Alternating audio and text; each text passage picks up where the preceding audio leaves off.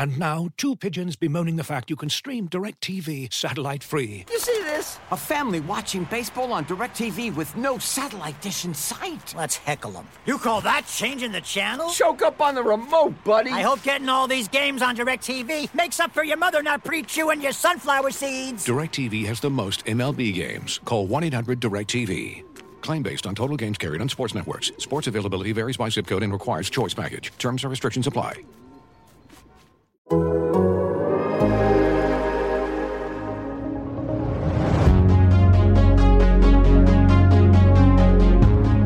right, everybody, welcome back to another episode of this year's Take Two, as we tried this earlier today, and I screwed up at any event. I'm Nick Baumgartner, along with Bill Pouncy. How are we doing? Doing great. Just got back from practice. It was a little longer today, but yeah. Locker rooms are in full bloom in the NFL again, which is good.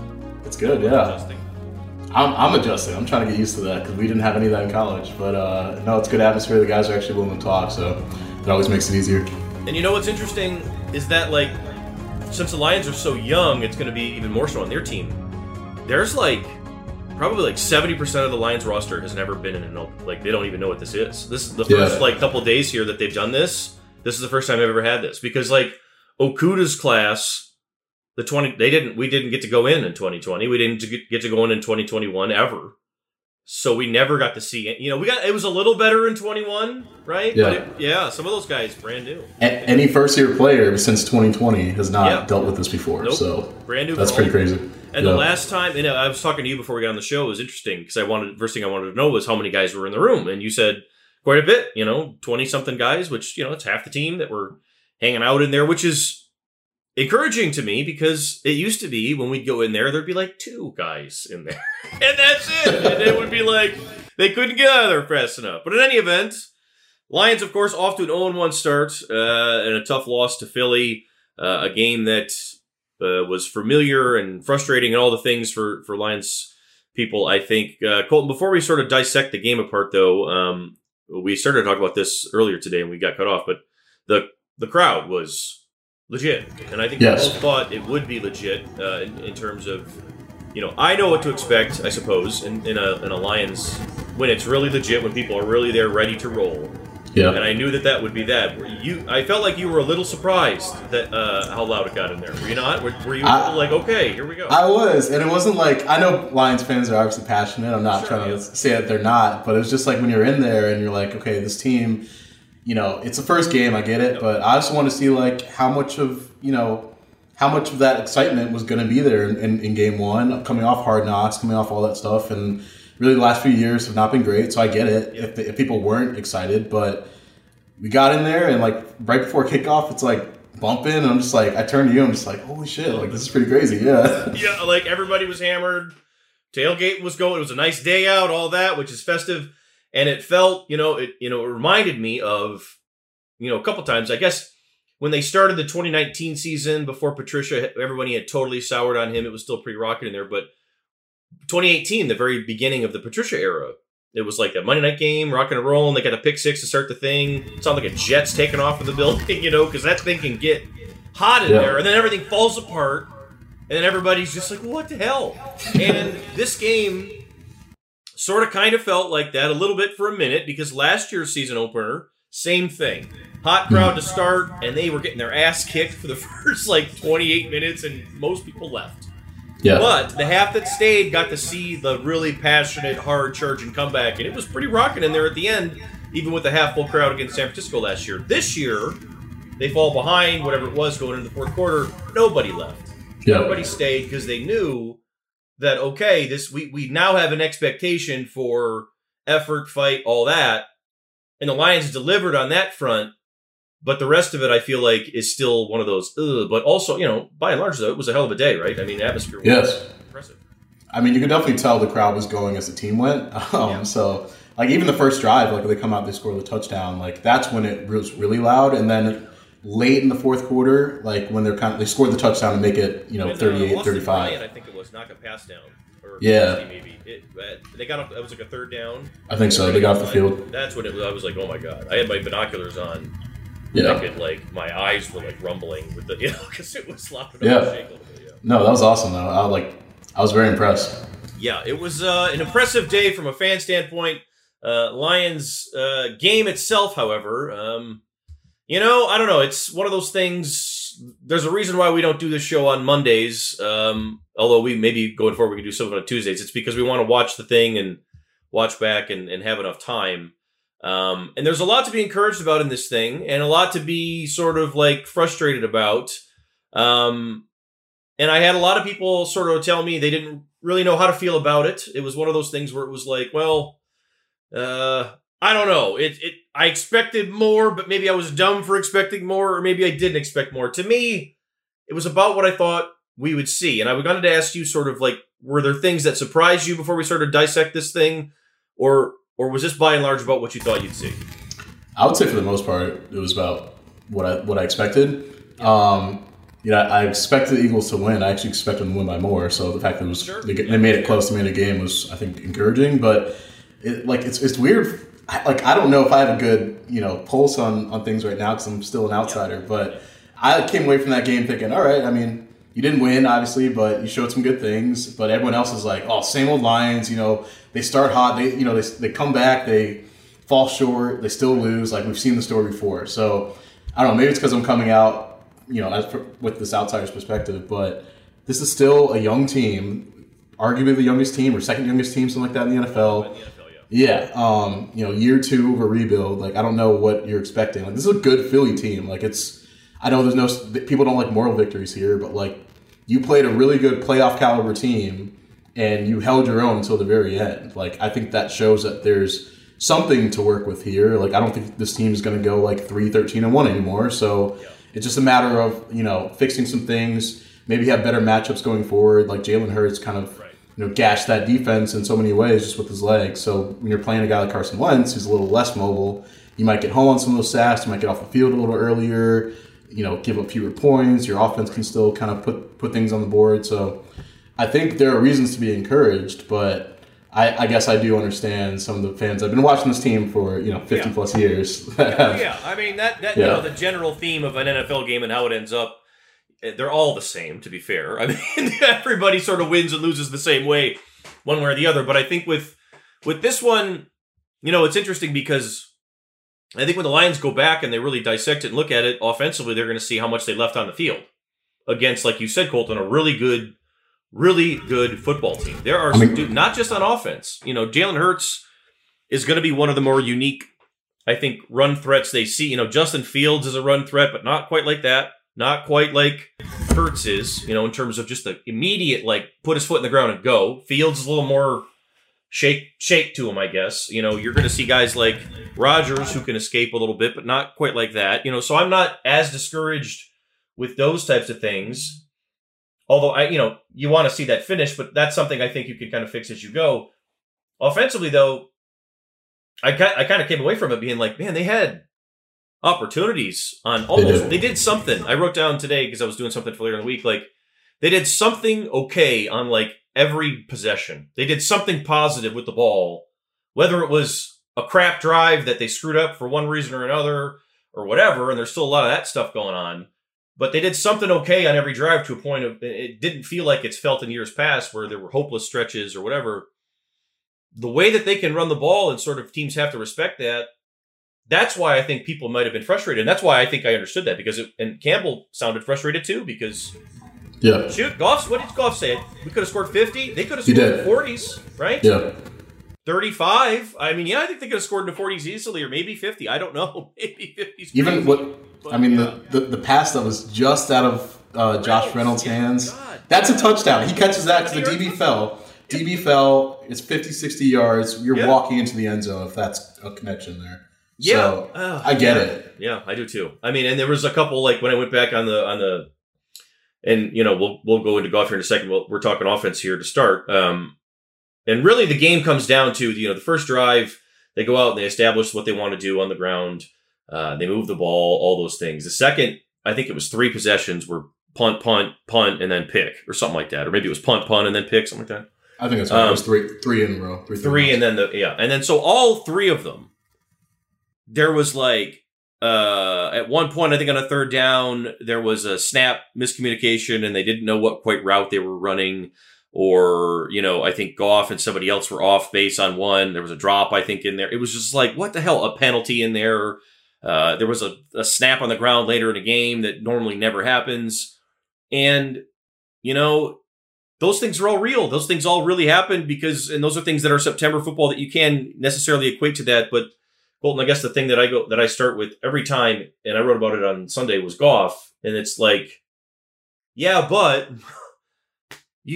every mistake just sits there like a cross on the ground that you can't get rid of. If the Eagles make a mistake, they move on from it and they can erase it. The Lions never can. And that's the thing that I always go back to with Jared Goff and the offense. And that's where it all started and stopped with me when I rewatched this game. And I wanted to ask you, first look at Jared Goff in an NFL game like this up close.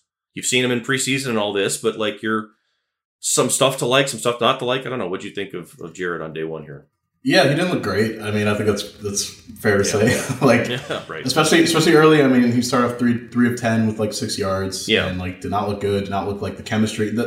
And that's the thing that surprised me, because he had great chemistry with his receivers all training camp, and you just didn't see it for like the first quarter and a half, maybe first half entirely, really. Right. So I don't know if that was just, okay, he only played one series the entire preseason. He kind of shook that off when he was asked about it, but I think you could tell there's maybe some rust there. But in the second half, I thought he played better. But, again, I understood why you went the way that you went with that story after the game. It's like,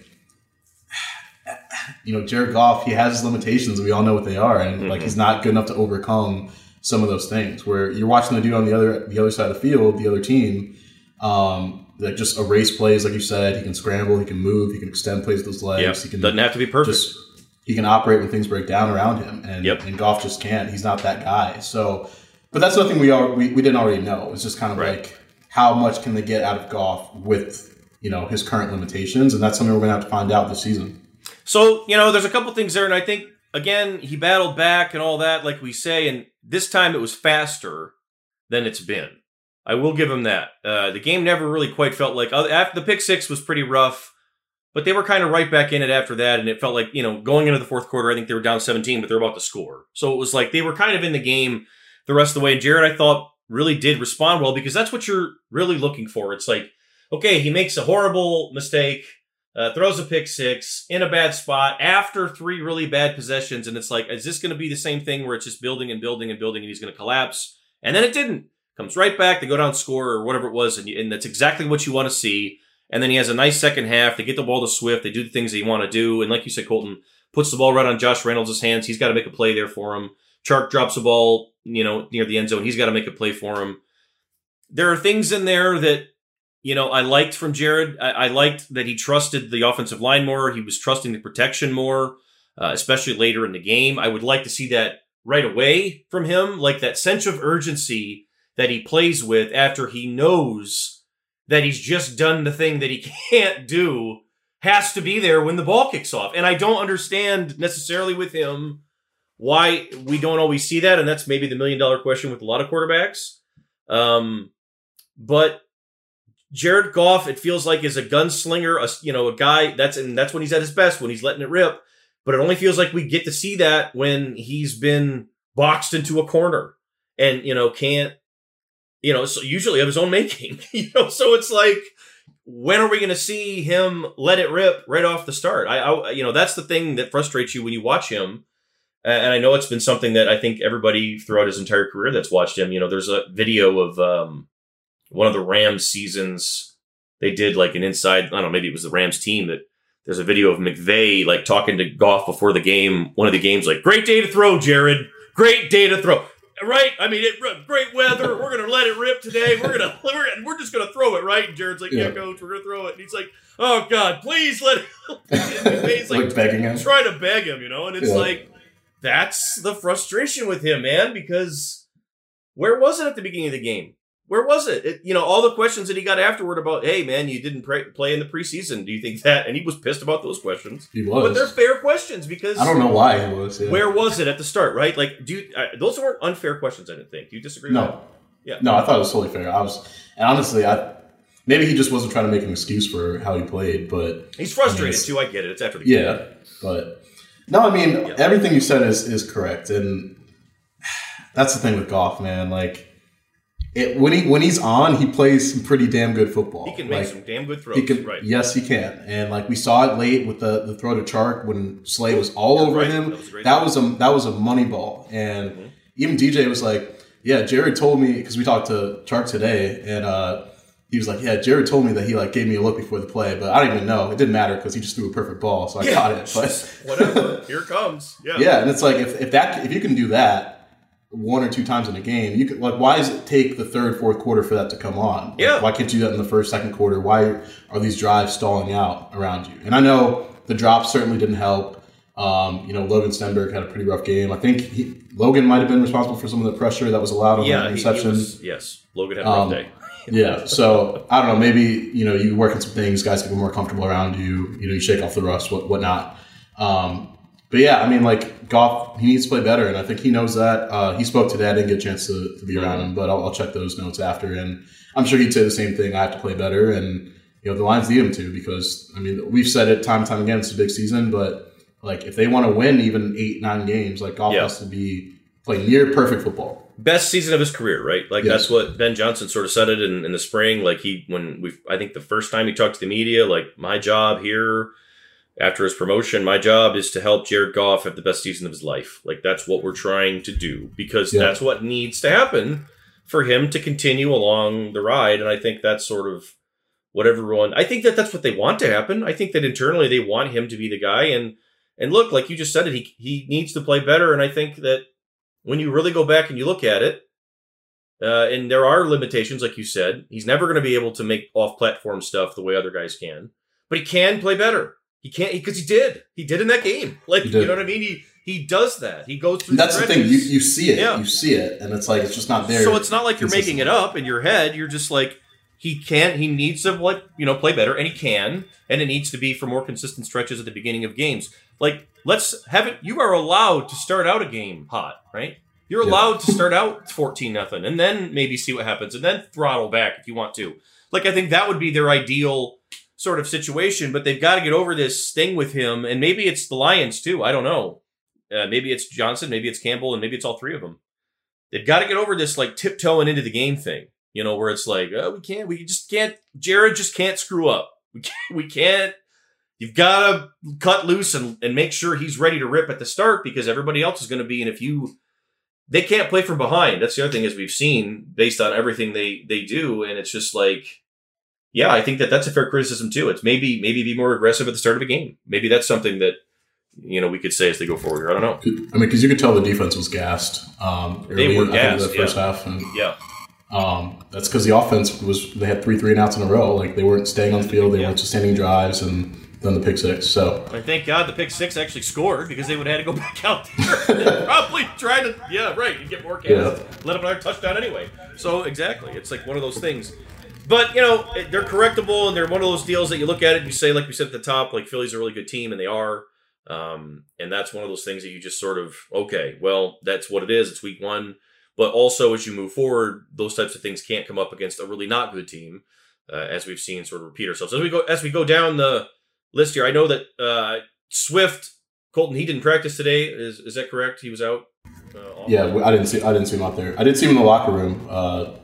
I didn't notice anything like out of the ordinary. I think it was an ankle issue, is what he was officially listed as. Could have been precaution. We'll see what it is tomorrow and Friday. But his debut here in 2022, I think we both knew, or thought anyway, I should say, you never know, thought he was going to have a hell of a start and a hell of a year.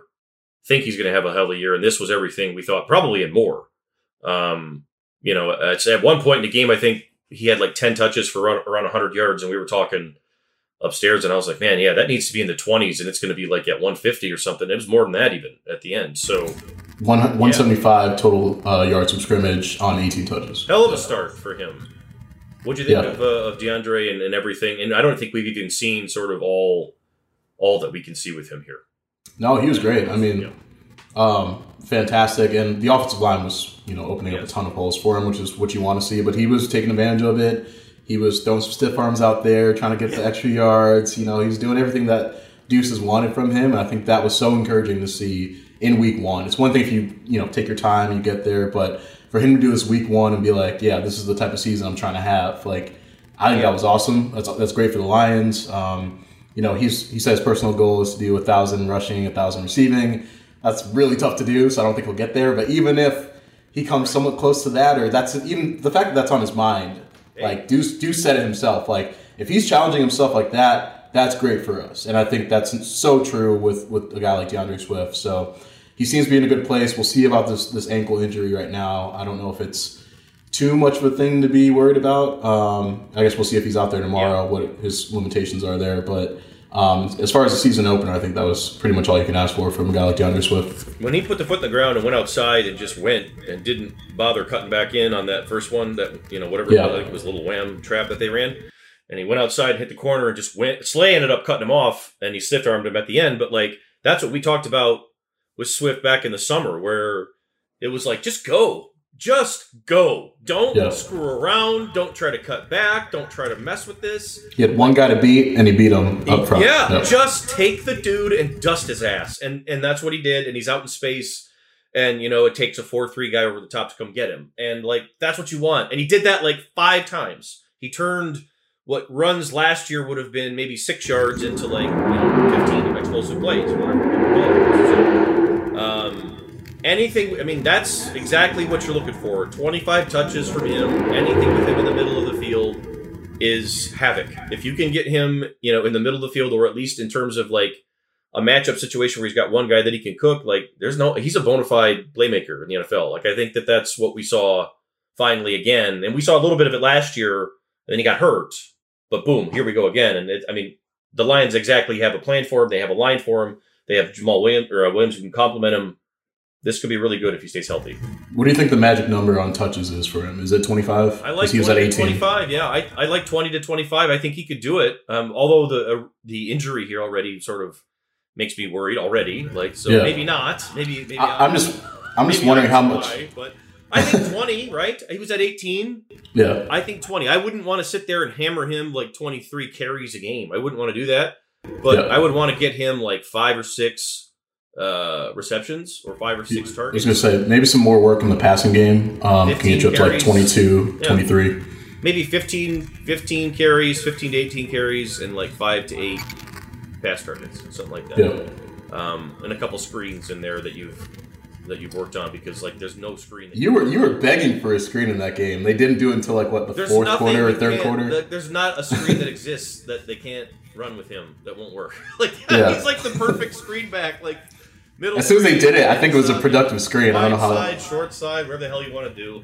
Of course. Yeah. It set up a touchdown. So it's and they ran one with Hawkinson too, who's also really good at the tight end screen game, which we saw a little bit of. I hope we see more of that from them.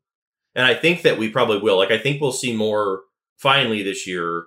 More jet stuff, more 2-back stuff, more different stuff. Because I think what we're going to see as we go forward with Goff's limitations, everything else, they're going to have to find creative ways to move the ball and score. And that includes, especially when Jameson gets back. And if Goff's struggling, it's okay, well, whatever. Run him on jets, get him in space, and just get the ball in his hands and let's see what happens. But you can see the damage, right? Okay, so if you could picture Jameson Williams out there running around with Swift and Hawkinson. Yeah. Now we're talking about something, right? And we haven't even talked about St. Brown or whatever. That is what we're talking about. Swift is the real deal when he's. That's gonna be fun. That's gonna be fun when all those dudes are on the field. I think that's together. what people should think about when they watch him. Right now running around and just anytime he gets into one of those situations where it's Lions have 3 blockers in space against 3 defenders, and he's got the ball. It's well, he's gonna get by this. It's gonna be a 35-yard play, right? He's got it in space. I think we've always known that, and, this summer was good for him. Camp was good for him. Hopefully the ankle for him is nothing more than just precaution, whatever. We'll see, but a good start for him, a good start for the backfield in general. And you mentioned the offensive line, Colton. There is some bad news there, of course, in that Vaitai is out with, I don't know, did Campbell say how long? He had back surgery recently? He went to Dallas for back surgery, yeah.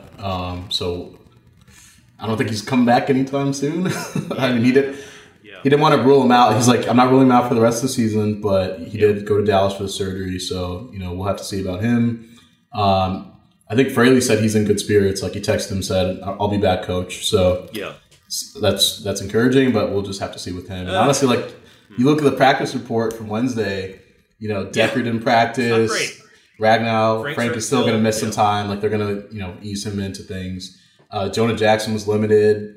So they've got some dudes that are kind of banged up already. And that's not encouraging. That's 4 of their starting 5 offensive linemen. Like Sewell's the only one that's like happy and ready to go. He's like going to punt somebody next time he sees. Part of that is just he's like ready to go at all times. Part of that is going to be how it is. And Decker, I think, is going to miss days this year just on load in general. And that makes sense. Yeah, right? I don't think it's anything to read. And I think that Jackson probably should too going forward because he's had a lot of reps on him in the last couple of years. But yeah, I mean, that's something you have to go through and work through. And the fact that they already went out and they signed, who was it? They signed the guy from Philly off waivers here today, which makes me wonder because with Vaitai going out, okay, Stenberg wasn't great. If they're bringing another guy, is Kramer available still, or is he still hurt? Like he's still hurt. He didn't practice with him. So Kramer, so it looks like he's still out, and Stenberg is probably your option, which means he has to just get better, and the rest of the guys have to grind through it. But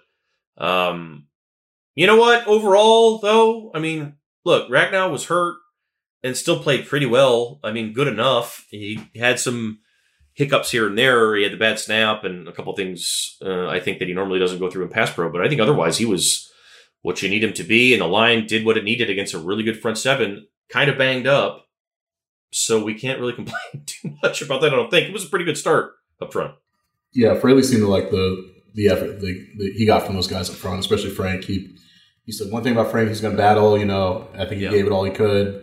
And you'd expect them to, heal up over time. So if they keep giving him these Wednesdays off, probably limit on Thursday, I think he'll be fine. He'll get better over time. You don't have to worry about him. I think that's what we'll see. I think, and I don't know if I would totally right off the shoot start panicking about guys, the offensive linemen being on that practice report every day or for the first couple of days of the week anyway, except for Vaitai, obviously. But if Decker is on there, or even if Sewell's on there once in a while and they're just like, whatever, we gave him the day off, I get it because, their bodies aren't going to be, like they always say, like no one's going to be healthy the rest of the year, and it starts right there. And that's kind of the risk you run when you invest so heavy up front. It's like those guys get hurt a lot, and so they have to be able to play through it. And that is now 2 big ones for Vaitai in the last 3 years, which, those back surgeries, I don't want to speculate because there's different types of back surgery. There, obviously, there's never, people say back surgery, and that can encompass a lot of different stuff. But it's never good with football, especially a lineman, and he's had foot problems and everything else there too. Not a young guy, so we'll see. If he can come back this year, that would be impressive. But I mean, maybe the surgery maybe it wasn't that invasive. I don't know. But big opportunity for Logan Stenberg. Oh God, yes, step up and maybe take this job. Maybe look, he's got a chance. Last week was not good. It was not good. It was rough start. It was his first one. And that happens. It wasn't a total disaster. I will say it could have been worse. I've seen worse. Look, I was telling you before we started, first thing is I'd watched 16 offenses this week. I've seen worse. I've seen worse guard play than Logan. He wasn't the worst one. But he wasn't good. He wasn't good in pass pro especially. And that's the thing, that we talk about with the quickness and everything else that he's going to have to overcome and figure out. I did question, a little bit of, well, I guess he did play on the right side, so it ended up being okay. But I think Campbell said earlier in the week, maybe he'd play left. But either way, it's a big opportunity for him. I liked what he did in the run game. I think everybody's liked what he did in the run game for the last several weeks. But I'm not going to throw in the towel because he has impressed, or I guess surprised me a few times. I thought he was going to get cut 3 years ago. Basically, he's made strides and he hung in there and battled. He had the back-to-back offsides, and they powered through it and scored a touchdown on that drive. So, I think he's got some perseverance. I think there's something in there. They haven't given up on him, I think, for a reason. But you're right. I mean, it wasn't great to start, and it needs to be better. These guys are also kind of rallying around him. Fraley told a great story today where it was what the drive was, that the first drive where they had the 2 false starts on him. Yeah, back-to-back. And, obviously Fraley's like, yeah, I'm pissed. We scored a touchdown, but, I'm waiting for him. I'm staring him down. He's coming back over the sideline. All of a sudden, my veteran linemen come up to me and they're like, Coach, let him go. Just let him go. He'll be fine. He'll get used to it, And he was like, you know what? I listened to them. I was like, you know what? You're right. This is his first career start. And then he told another story where he's like, I remember my first career start. I think it was when he was with the Eagles, and he said he like fumbled. He botched a snap. He down McNabb. Yeah. And low snap. The other team recovered and scored immediately, and they lost the game. So he's like, his first start was a lot better than mine. And so I think they are going to ease him in. Like, Fraley was kind of like, you know what? We understand it's the first career start. It's going to grow. He's going to learn. Mm-hmm. And he's got a big opportunity in front of him because he's going to be the guy here, unless he keeps playing bad, I guess. But he's got a big chance with Vaitai out, and I think they hope more than anything that he kind of takes his job and runs with it. Yeah, I mean, that would be ideal for them because, I mean, like, if they don't have to continue, if they just have he's a young guy. I mean, he's not an old player. He's a guy that's still on his rookie deal. He's here. You don't have to. He's not going to be expensive if he continues to improve and play better. Like him or Kramer taking that job is what you want this year. Like that's sneakily become now. If Vaitai's out and he's going to be out for a while, as a back surgery would indicate, Kramer, I'm a little nervous about now because they've continued to add guys at his spot and he hasn't practiced. But if he can get healthy, him and Stenberg keep pushing each other. This is the opportunity. Your homegrown guys that you develop right here, they take the spot and you give them the contract. 4 of those Bob Quinn draft picks. 4 of those Bob playing the long game was Bob Quinn with the Logan Stenberg start. But we're going to take a break here and pause on the Zoom. Come right back on the other side and talk a little more offense and then wrap it up with the defense. And now, 2 pigeons bemoaning the fact you can stream DirecTV satellite-free. Hey, Frank, a little birdie told me you don't need a satellite dish to get DirecTV. Which little birdie? Was it Jimmy the Sparrow? It's a figure of speech. Point is, you can stream DirecTV over the internet now. Oh, sure. Next you're going to tell me those big birds are made of metal and filled with people, right? You mean airplanes? Stream DirecTV without a satellite dish. Call 1-800-DirecTV. Terms and restrictions apply. Looking for the best place to buy tickets for any of your favorite teams or sporting events? We've got the spot. Our partner, StubHub, has been the leading ticket marketplace in the world for over 20 years, providing a 100% guarantee with every order.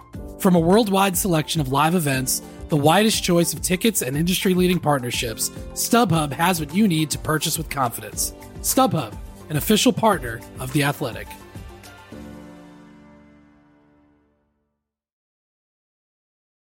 Okay, we're back. We'll wrap up on the offensive side here and then swap over to the defense. In general thoughts, Colton, in the end, I think that, we talked about at the top, that there was a lot left on the field and that Goff realized that immediately. I think, obviously, that's a good thing. I think he was frustrated, rightly so, after the game. It felt different to me than it did last year at times where he did not play well in games and then sort of wanted to sort of act like he thought he did. I was like, I don't like that. This wasn't that. He didn't play well, and he can play better. And I think Campbell sort of sounded that way, too. General thoughts on that was a solid day, considering that there were a lot of mistakes and a lot of things can get better. Overall, I wouldn't panic. He scored 35 points. That should be enough to win at home. Your thoughts overall there, yeah. Yeah, that's the bottom line for me. Most weeks you're going to win with 35 points. And really, I know they lost 38-35, but, the offense contributed to 7 of those points. For the Eagles, so. It's true. That is very true. Can't do that. It's not all on the defense, like people want to say. Yeah. But yeah, that would have been the second most points they scored all of 2021, and they did this week 1 against a really good Eagles defense. And ran the shit out of the ball, too. They did. They really dominate up there. So that's encouraging to me. I guess we'll have to see if they can keep it up. But I don't know how much. And again, they're at a point right now, and we have to talk about it. They're at a point right now where they're mad at scoring 35 points. Like they could have scored 50, like Goff said. Maybe not 50, but even in the 40s. Like that was totally attainable, and they didn't. That's what you want. That's what you want. Yeah, that's a good place to be. They got to keep it up, but that's a good spot for week 1. I agree. That's a great place to be, and you flip it around and say to the defense, and you say, okay, well, maybe not as great in some of these places, but in some of them a little bit better, and some of them maybe not. It was an adventure of a day for Aaron Glenn's defense, and I guess for Colton, it starts with the thing that I was maybe frustrated the most with was it seemed like to me they underestimated clearly, I thought, the impact Hurts can have with his feet. Like it just did not seem. And now I give Aaron, they adjusted. I tweeted out, a clip, I think you included in that story about some of the pressures they put in that are specifically designed for mobile quarterbacks and all that sort of stuff. And they adjusted and they stopped all that. But the first quarter and a half was a disaster because they could not get off the field because he's killing them in space. That to me was a frustrating thing because it's like, what were you doing for the last 2 weeks, right? Well, here's my thing off that game. Campbell said all of this after the Falcons game when Desmond Ridder and Mariota ran for 82 yards combined, I think, in that first preseason game. He's like, the mobile quarterbacks might give us some trouble. Killing us. Like, you have some ways to get around that. You can either sign one for the practice squad, give you a look. You can do eventually, like you mentioned, they like adjusted. But why did it take you that long, like to figure out Jalen Hurts of all people? Like you knew you had best asset, for this guy, this specific guy. And I get it. Like some of it, a guy like Aiden Hutchinson, like some of these younger guys, it's like you're not really going to get a feel for it until you're out there, like going against those dudes on a Sunday. I get that, and like measuring up to that level of an athlete. But man, it's like you hear Campbell say the same things, and it's like, and he took credit for it. He's like, "That's on me. I didn't get the guys prepared. Like we didn't get the guys prepared." He said that on Monday, so it's just like. Yeah, I mean, I don't know if anyone wants to hear this now. It's like kind of that's a tough one. Yeah. The good thing is they really don't play anyone else like Jalen Hurts on the schedule, like going forward. So you got some guys that can run, but not the way that he does, not the way that he, gets out of the pocket and just uses his legs to get those extra yards when things break down around him. So not too many, at least. Not too many, and not exactly like that. And I think that the fact that they did adjust because they do. I think that's the frustrating thing. They have better athletes this year. And if you put them in the right spots, I think you've got guys that would have a better chance of making that play against him. And we saw that, later in the game. Yeah. But I want to start up front where everybody wanted to talk about Aiden Hutchinson and the front. They end up with 19 pressures, I believe it was, total in this game. And only one landed. And I think it was only maybe 3 hits on him. Like clean hits, right, in the pocket. So that's a good news, bad news situation, obviously. And Hutchinson and Kaminsky were tied with the lead in the pressures. They both had 3. And it was a case of you're playing a really good line. Lane Johnson and those guys, Kelsey, that's a really good offensive line. And I liked what I saw from Hutchinson and really the rest of those guys, but we'll talk about Aiden because that's the big one, the number 2 pick. I liked what I saw from him physically. He was able to get knocked back more than a few times when he needed to, set a hard edge, do those things. I think he made a really nice play on Hurts that bounced the ball back. He was in on more tackles and more plays than probably you saw on the sheet. But 2 things. He did wear out. He was gassed at the end of the first quarter and into the second quarter, and it took him a minute to gather himself. I think he got back a little bit toward the end of the game, but middle of the game did not feel like the normal Aiden Hutchinson that you're full throttle, seeing, right? Yeah. Just didn't. I think that was pretty noticeable. And then number 2, people ask me a lot about, they're rushing him inside with Kaminsky. Why are they doing that? And I would say this. In this game, Philly's tackles are both really long. Lane and the other dude, I forget the other guy's name, are both like exceptionally long tackles. Aiden, as we know, is not a long edge. And the couple times that they did have him just go run off the edge, he got ate up by Lane Johnson's length. And in those matchups, as a pass rusher, he's going to have to work around things. And that's something that he's going to have to continue to work and develop his game on, but it's also something where the Lions, I believe, matchup-wise, will see that and move him inside and tinker with him. But overall, look, I thought physically what you need to see because he can hang at this level. But everything else is still sort of in progress and kind of coming along, and I think that's fine. I was not shocked by that performance. It was about what I thought it would be. Yeah. I mean, against that offensive line, first game, you're like he's a rookie, guys. I know 100%. That's a legit group right there. I think part of it is also on the coaching staff because they've never said a bad thing about this kid. Like, well, sure, and like that's fair. You're raising expectations to where people think it's like the fans, Nick Bosa, like week 1, and it's like, all right, guys, he'll get there. He might need a little bit more time, but like he's a good player. He'll have a good career, all that stuff. Right? But, week 1, like. The hype was real from Hard Knocks, from the coaching staff. Like every interview was like, he's a golden child. Yeah, like, right. Okay. And he's going to get 18 sacks. And it was like, okay, that's probably a bit much. But if you go back and read everything that we wrote before the draft, it was like Aiden Hutchinson, of the edge guys, was the best edge against the run, including Trayvon Walker, in terms of discipline, defend the run, all that. We had him scouted as probably the best edge against the run, and probably the worst edge in terms of pass rush. Trayvon and Kayvon Thibodeau were way better than him in terms of all the things they can do to get into the backfield and make things happen consistently. And that's something he's just going to have. Like, that's what makes the Bosas the Bosas. They are technical monsters every time they come off the ball. And that's the task that Aiden will have to continue to put in his arsenal. And I think the great thing, and the reason why they don't get worried about him, and the reason why they continue to talk about him like that, it's not just because I think they're trying to talk themselves into thinking this guy's the right draft pick, as we see teams do. But I think that they see how he works, and this isn't the first time he's had a rough go. I mean, you remember the first day of practice this year.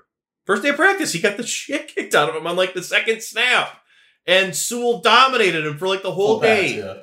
Full pads, yeah. And then 3-4 days later, we go back out there and it's a little different. And so, look, this is just how it goes with him, I think. And game 1, we'll see if it has to be better in game 2, obviously. If it's not better in game 2, then we got a different conversation. But I was not stunned by much, and I think that there's a lot of people still that want to see him struggle because he played at Michigan and not Michigan State or whatever. Do you want to talk about this? Because my mentions, and I know I have a lot more Michigan State. You got the microphone. Go for it. I know I have a lot more Michigan State followers, obviously, but you guys got to chill. If you're a Lions fan and a Michigan State fan, and you're out here tweeting at me oh, Aiden didn't do anything. I didn't watch the game, but my box he was a score ghost. said he had 1 tackle. You got to stop. Come on, man. It's week 1 against that offensive line, against that quarterback. If you're rooting for him to fail, whatever. That's weird if you're a Lions fan and also an MC fan, but that's weird. Yeah. My God, people were insane.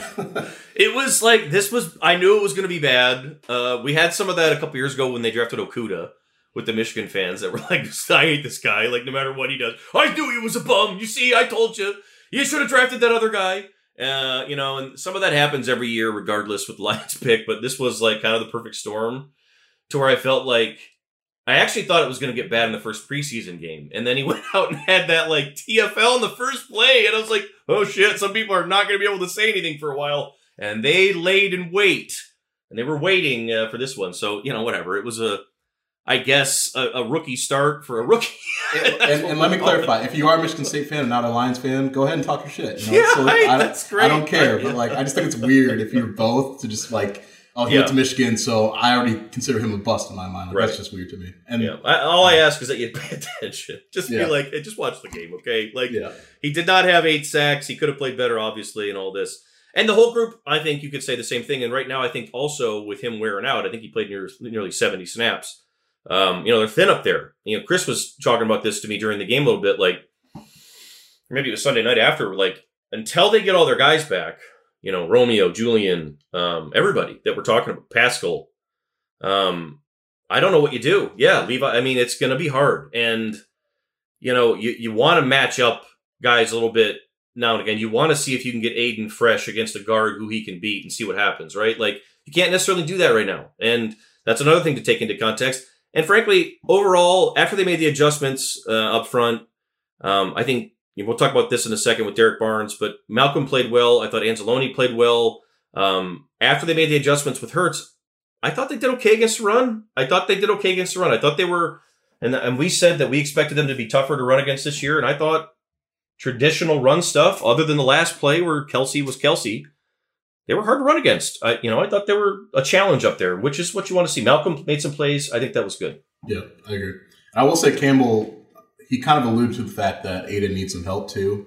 And he does. Some of those guys weren't really doing their jobs. So, and that's going to happen with his position. And that's something that, look, I covered Rashawn Gary at Michigan, and I dealt with all that bullshit and look at him now. Look at him now. Rashawn Gary's he had 2 sacks last week, and now he's got paid, of course, because we all knew he would. But it was back then when they had him playing the heavy end. He's taking on doubles. He's eating the edge. He's setting the edge. He's setting other people up for success. That's part of his job. And I know people out there are going to hate when I say that, but that's part of his job. So deal with it. One guy that needs to improve, though, we can all agree on, is Barnes. He's the guy that I circled in terms of the whole thing and was like, this cannot happen again. He can't have a game like that again the rest of the way. He missed some really critical, gotta have it tackles that killed them in this game, including the one at the end that, he cut off Hutchinson, who was probably going to make the play. I couldn't tell if Hutchinson cut him off or Barnes cut him. It was kind of it was kind of. Derek took the wrong. It was not a good day for him at all. To get your hands on him like that in that spot and not be able to make that play, that happened a couple times, is really bad. And it's like, I wonder if he's pressing too hard and if Malcolm has him nervous. I don't know, but like, he has to settle down and start making plays, because Jalen Hurts' ability to make things happen with his feet, that's why you need Derek Barnes on the field. Yeah, an athlete like that. Oh, yeah. When he's under control and knows what he's doing and can cut it loose, he's your antidote for that. But when he's not, he's a complete liability and you can't have him out there. And so, I don't know. I mean, like, they're rotating still, but your thoughts on just the linebacker spot in general and then Barnes specifically? No, I mean, like, I think Malcolm might be I think Kyle Mike had that Malcolm was the first, like, 6th round pick to start for the Lions in however many years. Oh, really? Like, something like that, yeah. Hey. I should get the full credit there, but to Kyle. But, yeah, I mean, that kind of shows you where things are right now with the linebackers. Like, and he was our best one, by the way. He was. Like, PFF had him, like, 11th or 12th overall. I would agree with PFF. He was our best one. Yeah. You know, like, Barnes, I think PFF had him like... Barnes was bad. He was one of the worst linebackers in the league. Yeah. He was bad. He was bad against the run and the pass. 71st out of 77 graded players. Right. He had 3. They had him at 3 missed tackles. And they were all, like, gotta have it tackles, too. Right, they're right there for him, where everything's set up perfectly. You just got to go ahead and make the play. Right. So it didn't happen. But Barnes, man, it's like... It's such a double-edged sword, because, like, you want him out there against a quarterback like that because he's so athletic, because he can move, because he can chase him down. But if the other stuff isn't there, you got to put in Malcolm, you got to put in Anzalone, because they can actually, like, they know what to do in those situations, and it's tough. And he's still so young, and it's like I hate to, because I feel like Rodriguez is ramping up the learning curve for him, fair or unfair, I don't know, because he's just doing it so quickly. But yeah, it's got to happen faster for him, because if it can't, then he's going to be a third-year player soon, and then now we're not talking about a young guy anymore. So, like, this is the time right now where, when you think back about, like, where did it go wrong for Jared Davis? It's like, well, right around now, when he figured out, like, I got to start making plays or you're going to fall behind, and then the confidence thing and everything else, and then it snowballs, and then it's all over. And it's just like, that's sort of, not that those are the same exact situations, but I look in there and I see a role for him right now, and he could help them in so many ways. And it's like, yeah, they're dying for him to click, to get it to turn the corner. You can tell, just across the board. And at this point, I'm kind of like, we can't keep hearing, oh, he's coming along, you know, he's progressing, right? Because it seems like every time that happens, he takes a step back, and it's like, He ended the preseason on a high note, and then the first game, we're like, all right, he's got some momentum, it's like up and down, yeah, and it's like, maybe next game he'll come out and play really well, and we'll be like, all right, so what's get week 3? What's going to happen there? So. Speaking of up and down, as we move on to the secondary here, we'll start with the good, okay? And that was Jeff Okudah, who I thought, I don't want to say this without having to go, because I'd have to go back and really look through the 20, because I think he had some days that were better than people give him credit for in 2020. But I thought this was his best game as a pro, probably. Against a good team, good players. He was running with Devonta Smith the whole day. Devonta didn't have any catches. He had the one PI that, unless something happened, like bang, bang, like that I didn't see, I don't know what that PI was. He tackled well, fit the run. Like yeah. So all things considered, he had the PBU early on the first stop. I think he had 2 of them, in fact. Really good debut for him. And I bet, loss aside, there probably weren't too many guys that went home with a smile like on their face bigger than that guy, because he probably had to prove to himself a little bit that I can do this again, right? Oh, he absolutely did. Yeah. And I think that he did a little bit, and that was good to see. Good to see for him, for sure. What are your thoughts on Jeff? And did he talk today or this week at all, or after the game? He talked after the game. I didn't get a chance to get over there, but I mean, just knowing Jeff and everything he was talking about in the offseason leading up to this, what you just hit on, like, I need to prove this to myself. Mm-hmm. That's all he was saying. Like, I don't care what anyone else thinks of me. I know that I can do this, and it's just a matter of me going out in the field and proving it. And in terms of week 1, that's a hell of a start. What he did. I agree. Yeah. You know, first time playing football in a year, like, you know, that's That's a great start. And he wasn't a perfect game. I think he'll admit that. And we'll talk to Aaron Glenn tomorrow, so I'm sure he'll have some, further thoughts on that. But I mean, just getting him out there on the field and playing the way that he did, where he was serviceable. It was like when he left the game, it was noticeable because they had Lucas going there, and then AJ torched him for 50 fell yards. apart. And people are like, "Where's Okudah?" Like we're to that point now where Jeff needs to be out there. Yeah, and that's so encouraging. And I mean, I wrote in the fact or fiction story that posted earlier today that can you build around Jeff Okudah? I said TBD, but we're trending in the right direction because he's playing like that. Yeah. Even if he can be a solid CB2, you can go out and draft maybe another CB1 or sign someone that can play that role next to him. Like that's a serviceable guy if he's playing the way that he was playing on Sunday. I agree. So the fact that it's even TBD is improvement. The fact that it's even that we're talking about, because we were at this time last year, we were talking about you have to now basically erase his name off the board, not just take the ink off of it and say you have to put it in pencil. You have to erase his name off the board and say that position's wide open again. You cannot trust that he is going to be there post-injury and he's got to prove it and all these things, which they made him do, which they said you have to compete for the job, you have to prove to us that you can do it, prove for yourself, all that. And you just hit on it, Colton. If he can continue to prove to be a steady hand and be a guy that you just invest in, you're like, okay, he's going to be here. And like you said, the difference between CB1 and CB2 in this league, at a standard level is probably not that great. He can be a guy that's in your rotation outside, starting every day. And if Amani's not that guy, which I think as we go forward, there are questions with him. Yeah. Like you said, you can go draft another guy. You can spend some money when it's time to do that. I mean, that's going to be coming up here soon.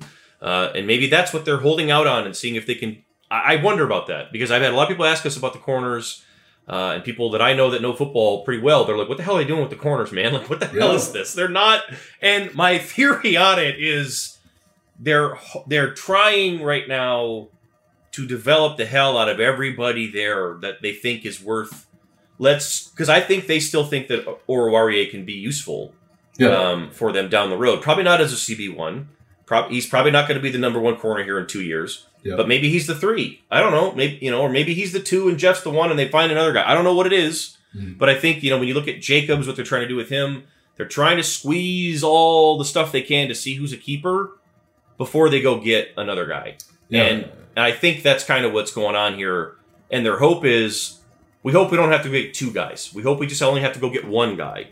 And if Jeff can keep playing like this, hey, maybe that's what you're talking about, right? To your point. And we talked about that, I know, after the game, but that's one of the biggest positives maybe of the whole day from Sunday was that he held his own and made some plays and looked like a good football player out there, like that you can depend on. That's what you want to see, right? I mean, that's hard to argue with. I buy that theory of yours, by the way, just because they do have AG, they do have Aubrey Pleasant. They trust those guys to kind of they know how to talent there and what they can get out of those guys. And maybe it's not the time to go and spend there because you're still rebuilding. But when it is the time, you have a firm idea of what you have at that position, what you need, and you can go out and you wouldn't have to. You're not asking someone to come in and save you from destitution at the position. You're saying come in and be like the ace in a really good room. Yes. Or come in and fit in a really good room. Whatever. I think that's what I would guess that they trust, and we've saw this with safety too. I think it's a little bit, although you can question some of that, but I think they trust their development there. And if we go forward and I'm proven wrong, then I'm proven wrong, but I still think that's maybe where that's going. But in the here and now, that doesn't do much good for you because Will Harris that didn't look good at all in very limited action. And Amani, God love him, man. It's tough. I mean, he has trouble against the run. Every time they go to his side, it ends up being a massacre over there. And he is just not elite in press. And we'll see. I mean, but every time I say that about him, he bounces back and finds a way to make plays. And maybe that's what he'll do this year. I don't know. But it was up and down there. Safeties, again, I think Tracy Walker, did he end up getting fined? I know he was being investigated or whatever by the NFL. Yeah. Tracy's fight aside, which I think Campbell was like, I'm mad about it because they say I have to be mad about it, but I actually don't care or whatever. I thought he played really well before that. I thought he played really well and was playing his ass off. He had like 13 or 14 tackles before he got ejected. So not dropped a pick, but had a pick on his hands that I know he'll be pissed about. Yeah. And that was a good day from him, I thought. you'd like to see him finish the game, Really all good that. day. Yeah. But hey, man, like for a guy that we challenge a lot on this show, and the Lions have challenged a lot to sort of live up to what we think he can be, he keeps on doing it. He gets better a little bit every time we see him, and I thought this was probably his best training camp as a pro, and I thought that was a good start from him. Yeah, and I think you can kind of maybe chalk up some of the issues late to not having Tracy on the Probably field. so. Yep. So that wasn't great, but he let his emotions get the best of him, and that can't happen from a guy that you consider to be a veteran leader. And he let his team down. He kind of admitted that, like, I got to be better, which is it's good that he owned up to it, but certainly didn't help. Right. Yeah. In the meantime, though, like before he exited the game, like he was playing some really good football. He had the lone sack off the backside. Yep. Was doing his job in every single way. So he was looking like the guy that we had been talking about in camp as a guy that wants to take on that role, that wants to be involved in everything, and that AG wants the safety to have such an important role on this defense. And he was looking like that guy before he got ejected. I think that for the first time in a good minute here, maybe since they traded Diggs, it feels like they've got two safeties back there that you can more or less trust with him and Hughes. Like, that felt like a pretty good group. I didn't see a lot of situations, because normally we look out there in the last couple of years, Chris would know this, and all the listeners on this show, you look out there and everybody's got it covered right, and then one of those safeties is like, what the hell are you doing? Where are you? Where are you running to? Like, and then it's like, oh shit, touchdown. That didn't happen in this game. No. And that didn't happen in the preseason. I thought Elliott was solid too, Yeah, Elliott, yes. Hughes, Elliott, all the guys that came in, I thought played pretty well. I think they're in a good spot there. I think a better spot than they were at this time last year. That keeps getting better and better and better. And I like all the young guys they've kept, Kirby and Melifonwu. I think you're going to continue to get development there. And the old guys that they have there right now, who aren't that old, are playing pretty well. They seem to like each other. And I think that's good. I think that they've got they're going to play split safety pretty much all the way. That's how AG coaches defense. And you have to have two guys that you can trust, and I feel like they finally do. They're not elite. They're not elite. Like, Tracy is a good NFL safety. He's not an elite NFL safety. And I still think that a case could have been made for, seeing what it would have taken to get C.J. Johnson over here, or Gardner Johnson or whatever. But, like, if you don't want to because you don't want to rock the boat, I get that too. But it was also like we had to see it from Tracy, and I think we kind of did. Like, I think that's he got a contract in the offseason. Some people kind of questioned whether or not he deserved it. I didn't get that. I thought he absolutely deserved it. But another guy that he said he had options to make more money elsewhere too. I think so. And I don't think he had to prove anything. I think he's a good player, but maybe he felt like maybe he did. I don't know, because he plays like that's a guy who plays like he's got something to prove every time he plays. It's just why he's a captain and they love him. And that's why Campbell was like, we want you to stay here, please. Please, God, stay here. or whatever. So that was encouraging. But again, you look at it, you say, like, all things together, they're still short. They're still just short in so many areas where it's like you got to be perfect in a lot of spots, and you just can't have the injuries are hurting them. The youth, I think, right now is something that they just have to deal with. But it's hard to, I guess, to look at that game and be encouraged totally by the defense, but I'm not discouraged, I guess. I'm not 31 points, that's not good. You need to win that game. Like, and that's going to, like, Chris after the game texted me, he's like, Aaron's not going to sleep for 3 days. They scored 35 and lost at home. Like, that's bad. You can't. In the NFL, man, you got to get those games, and he knows that as well as anybody. But it's a weird. It's weird because I'm not discouraged. We have seen worse. We have seen worse from that group against worse teams, frankly. So, think about it. Like, we talked, like, leading up to the season. This front, we like their defensive line. We like some of their guys up front, and a lot of pressure is going to be on those guys to get home and create pressure. And they didn't really do it a ton. Like, obviously, when you're playing Jalen Hurts, you can erase some of that. So going forward, if that is still the formula, correct. If they gave up 31 points, it's not good. But if you're playing less mobile quarterbacks and those guys are getting home a little bit more often, that helps the rest of the defense entirely. Oh, yeah. So I think there's, even though people are like, fire AG. Good God, yeah, not quite, but he probably could have defended that ball Will Harris had better than Will Harris did, but that's neither here nor there. Yeah, it's like these guys got to make plays on the field. Like, AG can only do so much. But I think going forward, like, there are still reasons to be somewhat optimistic, and maybe that things will be a little bit better. And if you can get that 31 points that you allowed, not counting pick six, if you can get that 31 down to 25, 24, and your offense is 24. Yeah, right. Your offense is still doing its thing. I think you can feel good about that going forward. This is a big day Sunday here, I feel like. This is a big opportunity for them. Not like a must-win or any of that shit, because whatever, who cares? This team's not going to the playoffs. I don't think anybody's realistically on a guarantee of that. But like a big opportunity to show to the fans and to everybody who sort of bought the possibility that this team is on the right track. And they are on the right track in a lot of areas, but there's still so many questions that are unanswered. Big opportunity to show up, fix a lot of the errors that were obvious in week 1 that are fixable, play well, and get a win, because they can beat that team. Yeah. Like that's the thing. We're talking about a team coming in here that you can beat. Yeah. They've got some nice players. They've got some good receivers that are going to challenge them. The Lions going to have Chase Young, all these guys. Like they've got good players. That's a good football team with some nice pieces. Probably a better talented team than the Lions, top to bottom. Yeah. But certainly a team they can beat at home. And I don't know if should beat is the right word or not, but like that's an opportunity to go out and show that you're different. That this is different. This is not what it was. We're going somewhere different. And I feel like because you're gonna get a good crowd, people are gonna be there, they're gonna be on for it again, and they're gonna give you that so many times. But if you waste it, they're not gonna give it back to you. So if you keep botching opportunities like that with good crowds, it's going to start to hurt. And that's why I feel like Sunday is a sneaky big sort of opportunity here early for them to at least play well. I don't know. Are the Lions favored on this one? I think they might be 2.5 point home favorite. Yeah. So when's the last time that happened? That's a good question. Jesus, that's a really good question, especially in September. My God, like, yeah. I mean, not forget coming out of it 1-1 or anything else that all that. Just like prove that you can make the corrections that you have to make, and that you're not making regressions either. That your baseline is good enough to compete and do the things you have to do. And if you can make 4 or 5 more plays, you win the game. Yep. That's what we need to see. And that's where we're at with it. And I think that the frustration, if they don't get to those situations and they do fall short against teams like this, that frustration will be warranted. And that's a new thing, too, for this group who, we've defended them a lot. And rightly so over the last year was hard to defend them quite a few times. Where it's like, especially when it was early in the season and they hadn't won a game and people were like, oh my God, are they going to go winless? And I was like, maybe, I don't know. Yeah. But, it was easy to defend them because you knew where they were going.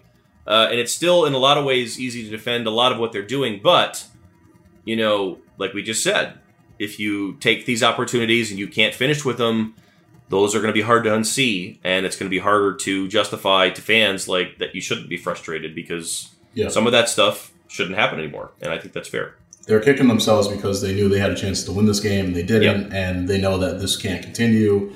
And Campbell talked about the crowd getting into it, and like if we lose this next game and we go on a snowball here, like the fans going to be out of it. Like, I think he understands what's at stake coming up here. So big day on Sunday. Colton and I'll be there to break it all down. We'll be back next week to talk about it. You got anything else here today, Colton? Before we run out now, I know what a long day there up at Allen Park. You'll be back there tomorrow. I know AG talks, right? Coordinators tomorrow? Coordinators tomorrow. All right. Locker room back open again the next couple of days. So, yeah. Very good. Well, we'll see Carson Wentz in Washington in here on Sunday. Like I said, we'll be here to break it all down. In any event, for Colton, I'm Nick. Be good to each other, and we'll talk to you guys later.